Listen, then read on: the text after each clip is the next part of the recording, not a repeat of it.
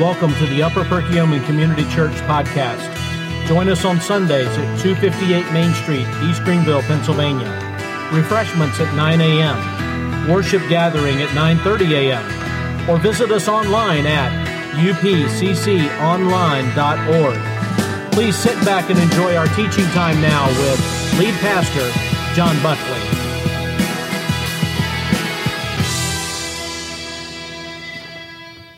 We're in our series back again. We started up again last week in 1 Samuel. We were in chapter 16, the first half of it. Today we're going to go through the second half. The theme about it goes from David anointed the king to David comforts Saul. It's quite an interesting passage as you think of all that's taken place there. And if you just recap a little bit, I love the verse number 13. It's a great verse as you think about what had happened.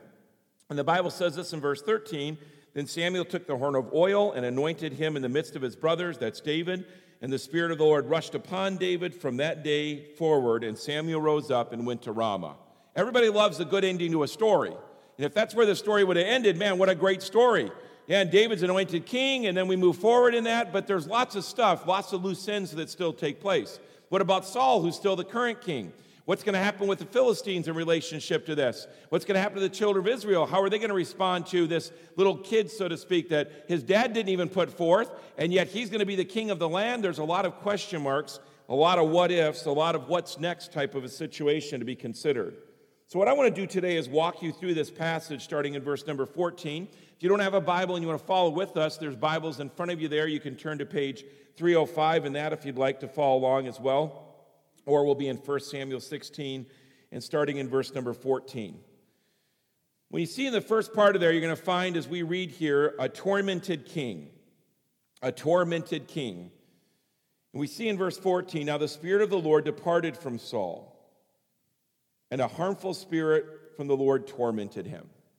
As much as I love verse 13, and as it ends on the happy story concept, verse 13, verse 14, in my opinion, is one of the most tragic verses you read in the Bible. You see a man who had all the potential in the world. I mean, his beginnings, where he was concerned about his ability to be king, was certainly a situation that would make all of us go, well, that's awesome that he was in that state of mind, and yet it quickly changes. And due to Saul's self-centeredness, due to Saul's stubbornness, and due to Saul's pride, God has to tear away the kingdom of Israel from Saul. And really, it's a huge wake-up call to all of us, that no matter how much potential a person may have, when we think we deserve, when we think that we've arrived, when we think that we know better, then we are in for a big surprise. Kids think that they know better than their parents. Spouses think they know better than their other spouse. Employees think they know better than their bosses. People think they know better than leadership. And yet, it's interesting how God always establishes in his structure of things, from hearing in Leviticus, as Terry shared, all through, God is a God of structure and order and chains of command. And it isn't amazing how much the devil provokes in us this kind of ire we have towards anybody telling me what to do. We like our way. We like our independence. And we might not be able to stomp our feet and shake our fists like we are when we're 3 years old, but we still have our ways of throwing fits about the chains of command. And Saul had God ultimately over him, but his spokesperson, Samuel, who spoke directly to him about those things. And yet Saul thought that he knew best. And again, he allowed his self-centeredness, his stubbornness, and his pride to prevent him from really listening. And as a result, the Spirit of God leaves him, and a tormenting spirit comes upon him.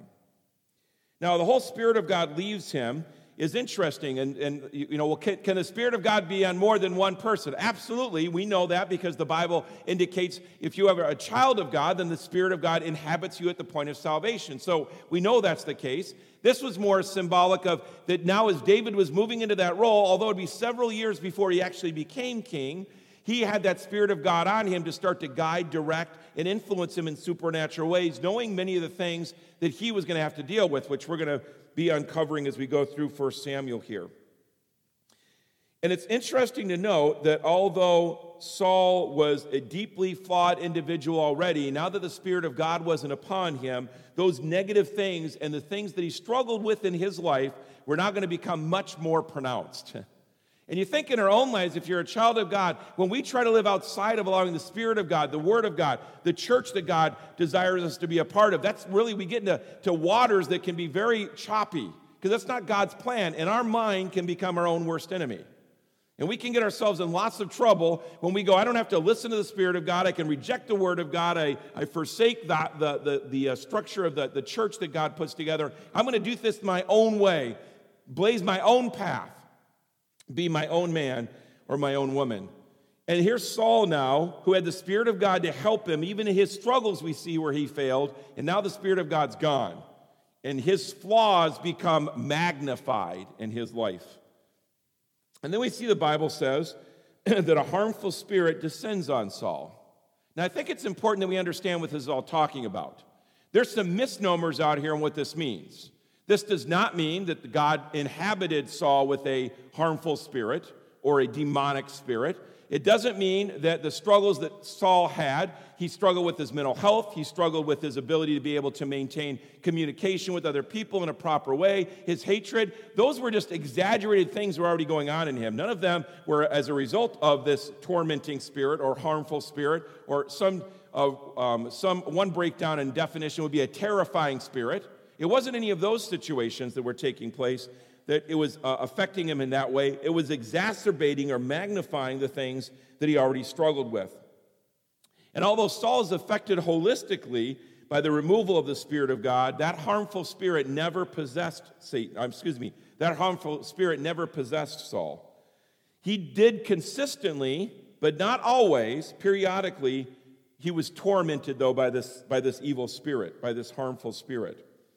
And like I said, he magnified the already weak and selfish qualities that Saul had already exhibited in the past. And this is the only time that we see, by the way, in the Old Testament that God released this tormenting spirit, but it happens often in the New Testament. In fact, you're going to see in the story of Ananias and Sapphira, if you want to make a note of this in your notes to look up later, story of Ananias and Sapphira in Acts chapter 5, you're going to see where they're confronted, Ananias and Sapphira, saying, hey, you've allowed Satan to to direct you and influence your thinking. You think of the story in 1 Corinthians chapter 5 where Paul challenges the man who took his father's wife, and Paul says that the church, you're supposed to give him over to Satan as a result of his choices.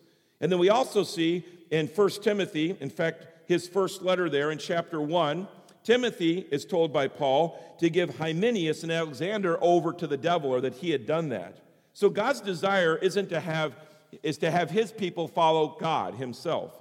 However, you do see on several occasions where God releases these individuals and the devil swoops right in because he's looking for those opportunities to take advantage of believers and to be able to impact them negatively.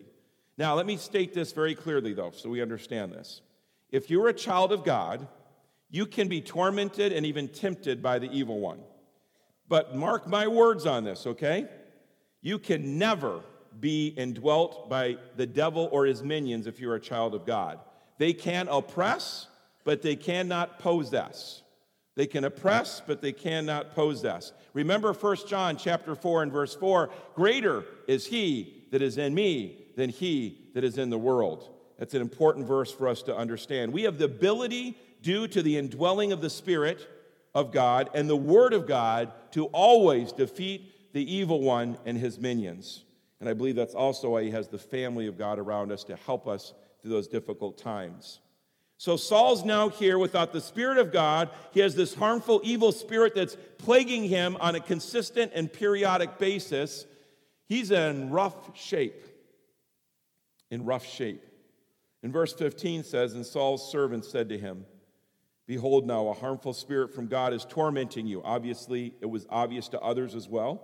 Verse 16, let our Lord now command your servants who are before you to seek out a man who's skillful in playing the lyre. I'm sure I'm not saying that right. It's a form of a harp, so we can use that. To play this instrument, and when the harmful spirit from God is upon you, he will play it, and you will be well. So Saul said to his servants, provide for me a man who can play well, and bring him to me. Bring him to me. Then we see the next person that comes on the scene is a talented shepherd. So as Saul's there, his servants recognizing, you see that heart for them. Although I'm sure they were scared to death by some of the actions that Saul had, they still were compassionate about him. They still sought for ways that they could try to impact him for the Lord. They still wanted to be an encouragement to him, but it impacted him in powerful ways. And it's interesting how music is such a powerful medium, for good or for bad. I mean, there's good things. You think of, music that gets us all riled up, and music that can calm us down and can bring a soothingness to our soul. And it's interesting to note in this year of selfless service how we see David out in the field still being a shepherd. This is the newly anointed king, folks. This is the guy that could say, I'm going to be the guy running this country, and his dad still has him out taking care of the sheep. And then he gets called by Saul to come and serve in a menial way by just playing music for the king. And in our year of selfless service as a church, our focus on that, it's interesting how we are come face to face with David. And one of the things that sets him apart from Saul is David had a servant's heart in what he did. Now, my brothers and sisters, I just want to encourage you. It is very, very easy to lose a servant's heart. It's very easy to feel as if you are owed by others. Now, I'm not even going to say that others shouldn't do certain things to serve you at times. And yet, when we live in that mindset that we expect other people to exist to serve me, then we miss the concept of what Scripture is all about, and the many examples of that, David being one of those. And the ultimate example being our own Lord and Savior, Jesus Christ. I am so grateful to God that the Lord Jesus Christ didn't say, "Are you kidding me? You want me to go down to that planet? You want me to give my life for those people? Are you kidding me?" He didn't. He lived that selflessness. Here's David out playing his harp. And what do we see happens in verse number 18? One of the young men answered, "Behold, I've seen a son of Jesse, the Bethlehemite, who's skillful in playing." So he was talented in his instrument. He was a man of valor. That's a man of character, a man of strength, of courage. A man of valor, it says there in verse number 18. A man of war. Now, some believe that this may have been as a result of his family. He had family members that were warriors. In fact, you're going to see in the next chapter how his brothers end up going out to fight when the Philistines and Goliath and all that. That's next chapter. We'll see that next week. But here's a situation where some may believe that he came from that family, or were they referring to the time that he was known as a man of war because he took on the bear and the lion at this time, and so he's kind of known for his ferocity. We're not sure about that, but those are a couple of speculations in relationship to that. So it says a man of war, prudent in speech. In other words, when you heard what he said, you knew you could believe it. Boy, wouldn't that be more refreshing in a more ongoing way in our society? That when people said things, we knew that what they were saying, that they had truth there in what they did. A man of good presence. He handled himself well, was able to be noted by others as a person who had the ability to capture your attention and to draw you to himself. A man of good presence. And here's the most important part, and the Lord was with him. And the Lord was with him. And I just want to encourage everyone here. If you're a child of God and you have none of those talents, those qualities, if you're here as a child of God, you have the Lord with you. And folks, if the Lord is with you, you can handle no matter what comes your way. He is ever present in us as his children, and he wants you to be reminded of that when the devil whispers in your ear that you're a failure, you're a washout, you're no good, you can't do it, you should give up, you should quit. Whatever the lies are that are out there, remind yourselves, folks. Again, I go back to 1 John 4:4. Greater is he that is in you than he that is in the world. And if we are his children, he is in us. But David was given these talents. And by the way, it was a reputation that was worth having. It's great to be recognized for those things. But I just want to encourage you, allow God to put you in those situations where your reputation is recognized. Don't be your own best publicist. Don't feel like you have to let everybody else know how great you are, what people's lives you touched, who you reached out to, who you worked hard for, what you did as a husband or a wife or a child or a boss or an employee. We get so often consumed with, I'm not being recognized for who I am. But we fail to realize something. God sees it all. God will not only recognize us, but He will give you what you need. Because you know what? We struggle a lot more than being not noticed? Pride. Boy, pride rears its ugly head so quickly, and we believe our own press releases, and we start to think maybe I am something. And we are something in Christ, but it's all because of Christ. So be mindful if you feel like, but nobody notices or recognizes or gives me my due at job, in my home, in my neighborhood, in my church even. God knows, and God will give you what He feels like you can handle at the time that you can handle it. But I'm telling you, folks, work hard to have a good reputation. Work hard with the gifts and abilities God's given you. David was gifted in music. I am not. I took one semester in college of piano because I needed a 1-credit class. And I learned one song that I basically did with these 2 fingers the whole song. I don't know how to read music. I enjoy listening to music. I am not a musician. It is not a gift that God has given to me. But you out there, all, and I have gifts that God's given to us. And I can be upset my whole life that I'm not a great musician, but you know what? I can also rejoice in the other gifts that God gives to me and try to excel in those areas. God's given all of us gifts. You might not even recognize them, but you have them.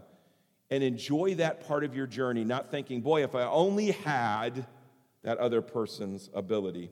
So a reputation is worth having, and it's a request worth getting. Doing well and being recognized for it's an awesome thing. To have the king look out and to be able to see. In fact, look with me in verse number 19 now.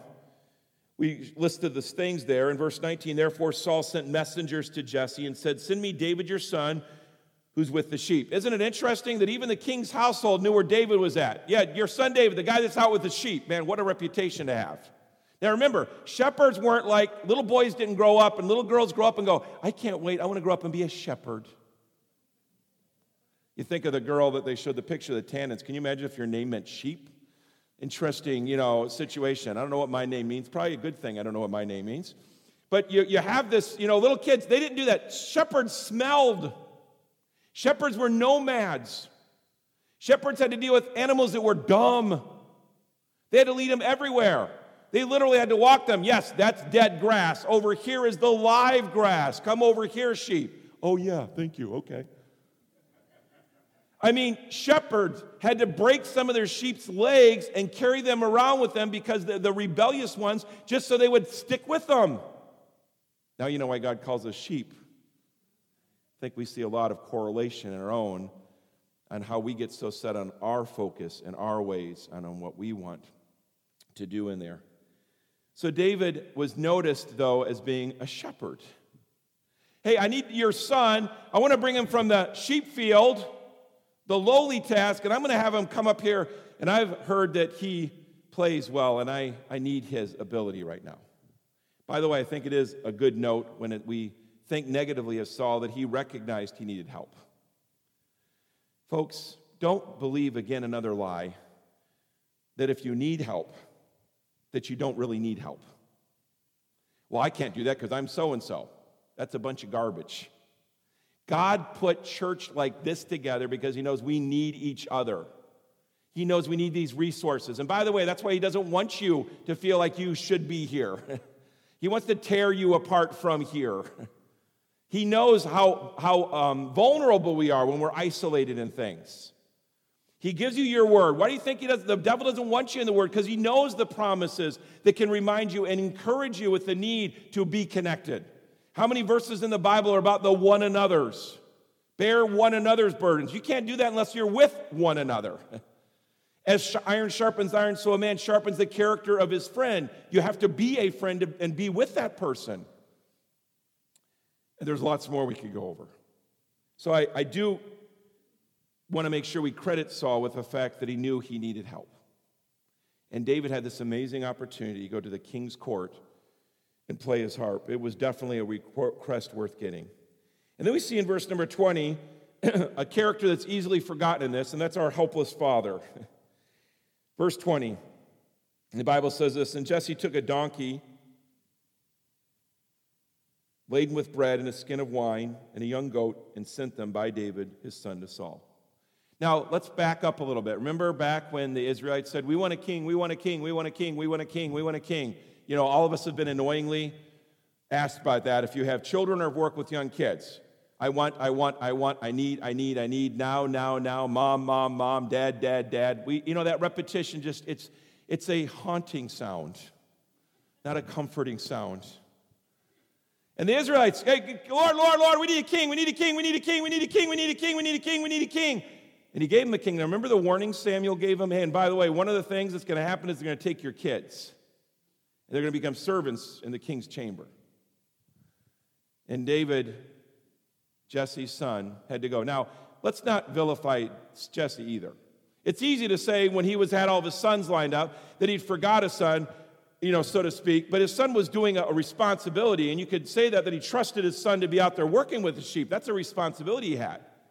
He was out there participating. Jesse still loved David. He did not love him. And anybody that's a parent here that's had your child leave, it's hard. It's never easy. Even if you're excited for him, it's hard. I imagine Jesse's heart is, okay, the king's asking, what do you say? Hey, can you send your son? No. Nah, that's not possible. Because then Jesse may not have been alive anymore. And here's Jesse trying to keep a farm going with all these kids he's got. At least we know he had 7 or 8 boys, depending. Some feel he might have lost a son because there's some references to 8. But he had a family he was dealing with. He was trying to be a good Jew and all this. And now the king's saying, I want your son. So he did what any good subject did. He loaded up a donkey for gifts to send to the king, and he sent his son along the way. See, it was a request that couldn't be turned down. And by the way, God does ask us of things that are hard at times to say yes to. And I would encourage all of us, even as parents, that make sure we have our kids what God wants for our kids and not what our agenda is sometimes that is the thing that motivates them or guilts them when they don't choose those things. But even as God's children, you may be asked to do something as a Christian that's really hard for you to be able to do, humanly speaking. Again, being a dad of 4 children, 1 that's at home and 3 that are not at home, it's hard when they're away. And yet I know that they're where God needs them. Does that make it any less lonely at times that they're not around? Absolutely not. But you do the right thing because it's the right thing. And sometimes that's the only reason we do the right thing. But be careful that we don't not do what God wants us to do because we allow fear, stubbornness, pride, or our own agenda prevent us from doing that. And Jesse was a great example here in this little snippet of Scripture that when he was called upon to do the job, he sent it, and he didn't even do it reluctantly. Fine, take my son, but that's all you're getting. No, he sent his son along with some other treats for the king. You see an amazing spirit there as he submits himself to the leader that God had put in his life. It's a good example for us. So not only was it a request that couldn't be turned down, but a gift that was greater than a donkey could hold, and that's that he sent his son, the future king, to work in the king's court. And then we see a willing subject in verse 21. And David came to Saul and entered his service. And Saul loved him greatly, and he became his armor bearer. See, David comes to Saul humbly, not arrogantly. Now, who's this guy to call me? I am the future king. You want me to serve my rival? From everything we read, that was never David's attitude towards Saul, ever. You think about some of the people that are your competitors and the attitude that we can get towards them. How about some that are your enemies and the attitude that you get for them? Help us to learn a lesson of a willing subject that David was. Because right now, in the hierarchy of things, he knew that Saul was God's man until God took Saul out of the picture. And so David, when called to do that, became that willing subject. And folks, we need to be that willing subject of the Lord. That when God calls us to do it, we go, okay, Lord, not, you mean for him? You mean there? You mean that person? You mean forgive in that situation? Are you kidding me, God? Where God guides, God provides. And if you struggle with the attitude, then you simply go, Lord, you're going to have to help me in this one. Because humanly speaking, I'm going to struggle. Now, David, he was a willing subject. Now, I think it's interesting that not only did God pick David, but you see that Saul fell in love with David, his rival, so to speak. And not only did he fall in love with him, but he gave him tools of the trade that could have easily taken his life, so you see that he trusts him. I mean, he was his armor bearer. He could have turned around. In fact, later on, when Saul is actually at a point of near death, what happens? His armor bearer is the one he asked to kill him. So he had the weapons that were there. He could have turned on the king. So you see a trust there that came along with that love that was there. He was loved by the king. And as soon as I wrote that down on my notes, I thought of that song, that we're loved by the king. And it just hit me for a moment how I get so caught up in my life sometimes that I forget that the King of the universe loves me. And he loves you. And that he loved us so much that he sent Jesus Christ to die on the cross. Earthly kings are all about the power they can have, and the authority that they can have, and the control that they can have, and the riches that they can pile up, and the number of miles of territory that they can oversee. But our God, instead of wiping out this planet, redeemed us. So that someday when my eyes close in death, I'm going to open them and see my God who loved me so much, he made this amazing planet for me to enjoy. But then in my sin, he sent a Savior that I might have eternal life when I was so undeserving of it. David was loved by God, but he was loved by an earthly king, but it's a reminder to us about how much God loves us.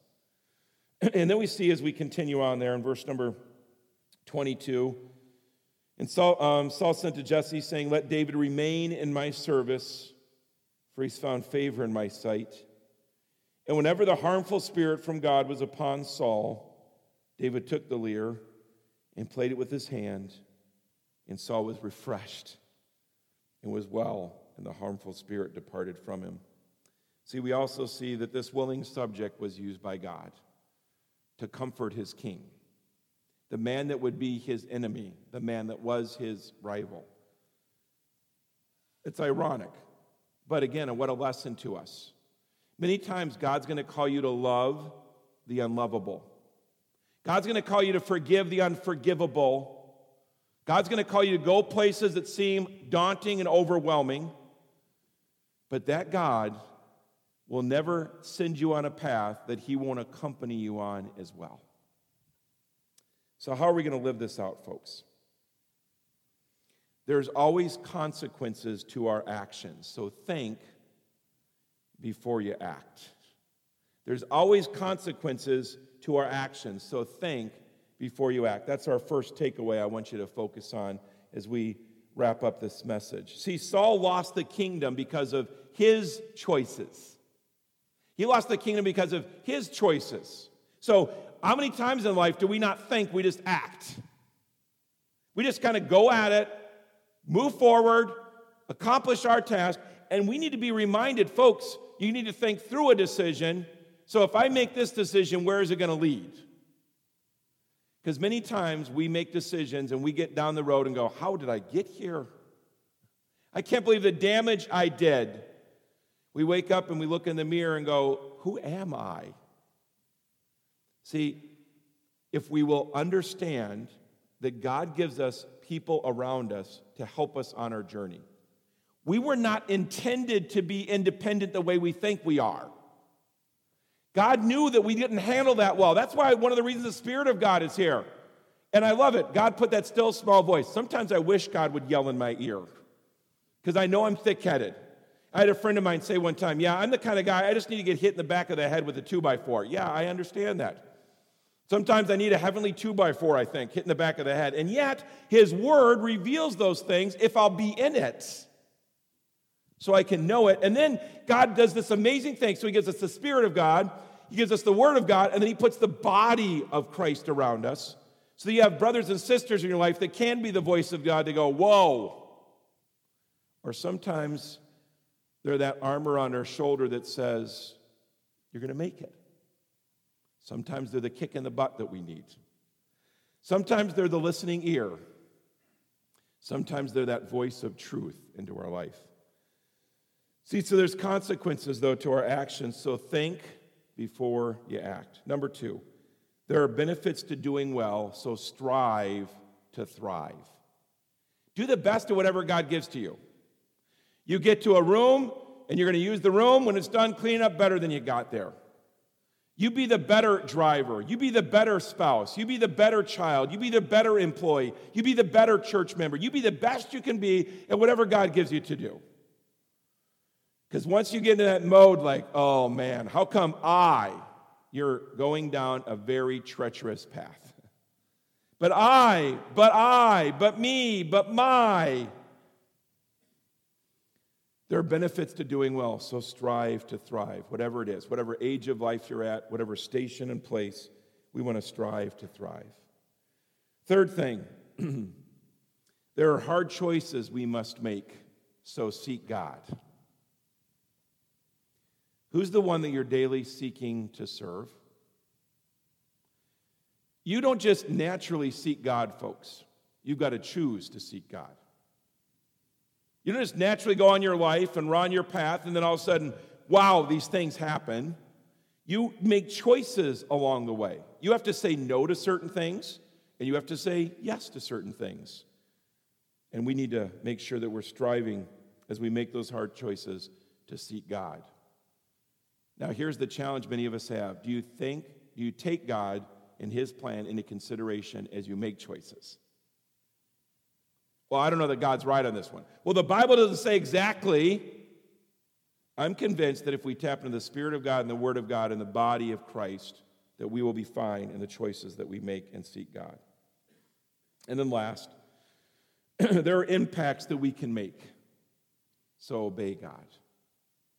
There's going to be impacts you are making every single day. Some noticeable and some not very noticeable, but they're always choices you're making and you're impacting others.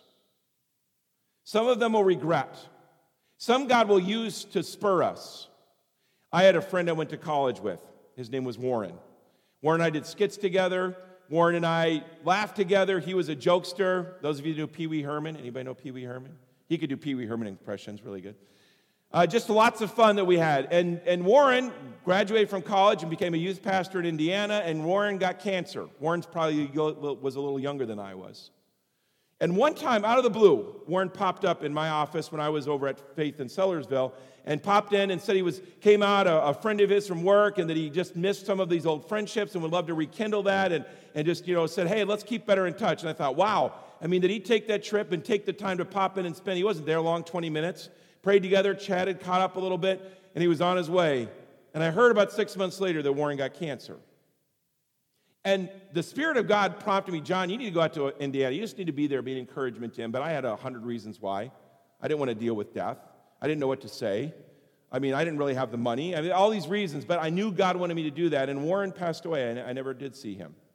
But I'll tell you what, that was a motivation to me that when God prompts you about connecting with people, you do it. And I don't know what things I missed along the way because I didn't obey, but it's a reminder to me about decisions that I make. And I could give you, unfortunately, many times that I didn't do what I knew God wanted me to do, and there are bearing repercussions in my life even to this day. But I can also tell you that there's choices that I made, that I listened to the voice of God, and that there's these amazing repercussions in a positive way as a result of it. Starting a church was the scariest thing that I could ever think about being a part of. And yet when I look back and being a part of what God's done over the last 9+ years and the journey that we've been on and the lives that have been impacted, man, I am so glad I didn't miss out on what God had by being a part of being able to see God get a church established here in the Upper Perk Valley. Praise the Lord for that. And I'm encouraging all of us, at the end of the day, this is what matters. Will we or won't we obey God? You know what to do most of the time, folks. So you've got to choose then to do it. See, Saul had to decide what to do. Jesse had to decide what to do. David had to decide what to do. And you and I have to decide what to do. Am I going to obey God or not? And you make that choice multiple times a day, and as a result, you impact people in multiple ways in a day. So how will we impact others for the Lord? Let's pray.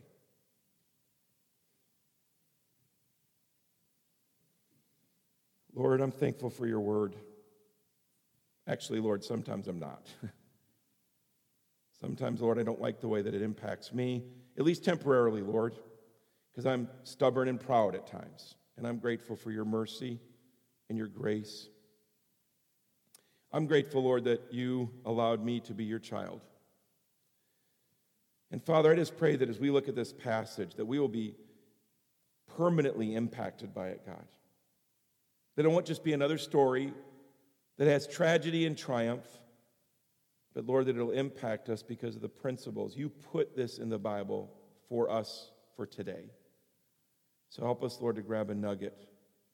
Help us to go to a brother or sister and ask them to hold us accountable to how we can live out better your word, Lord.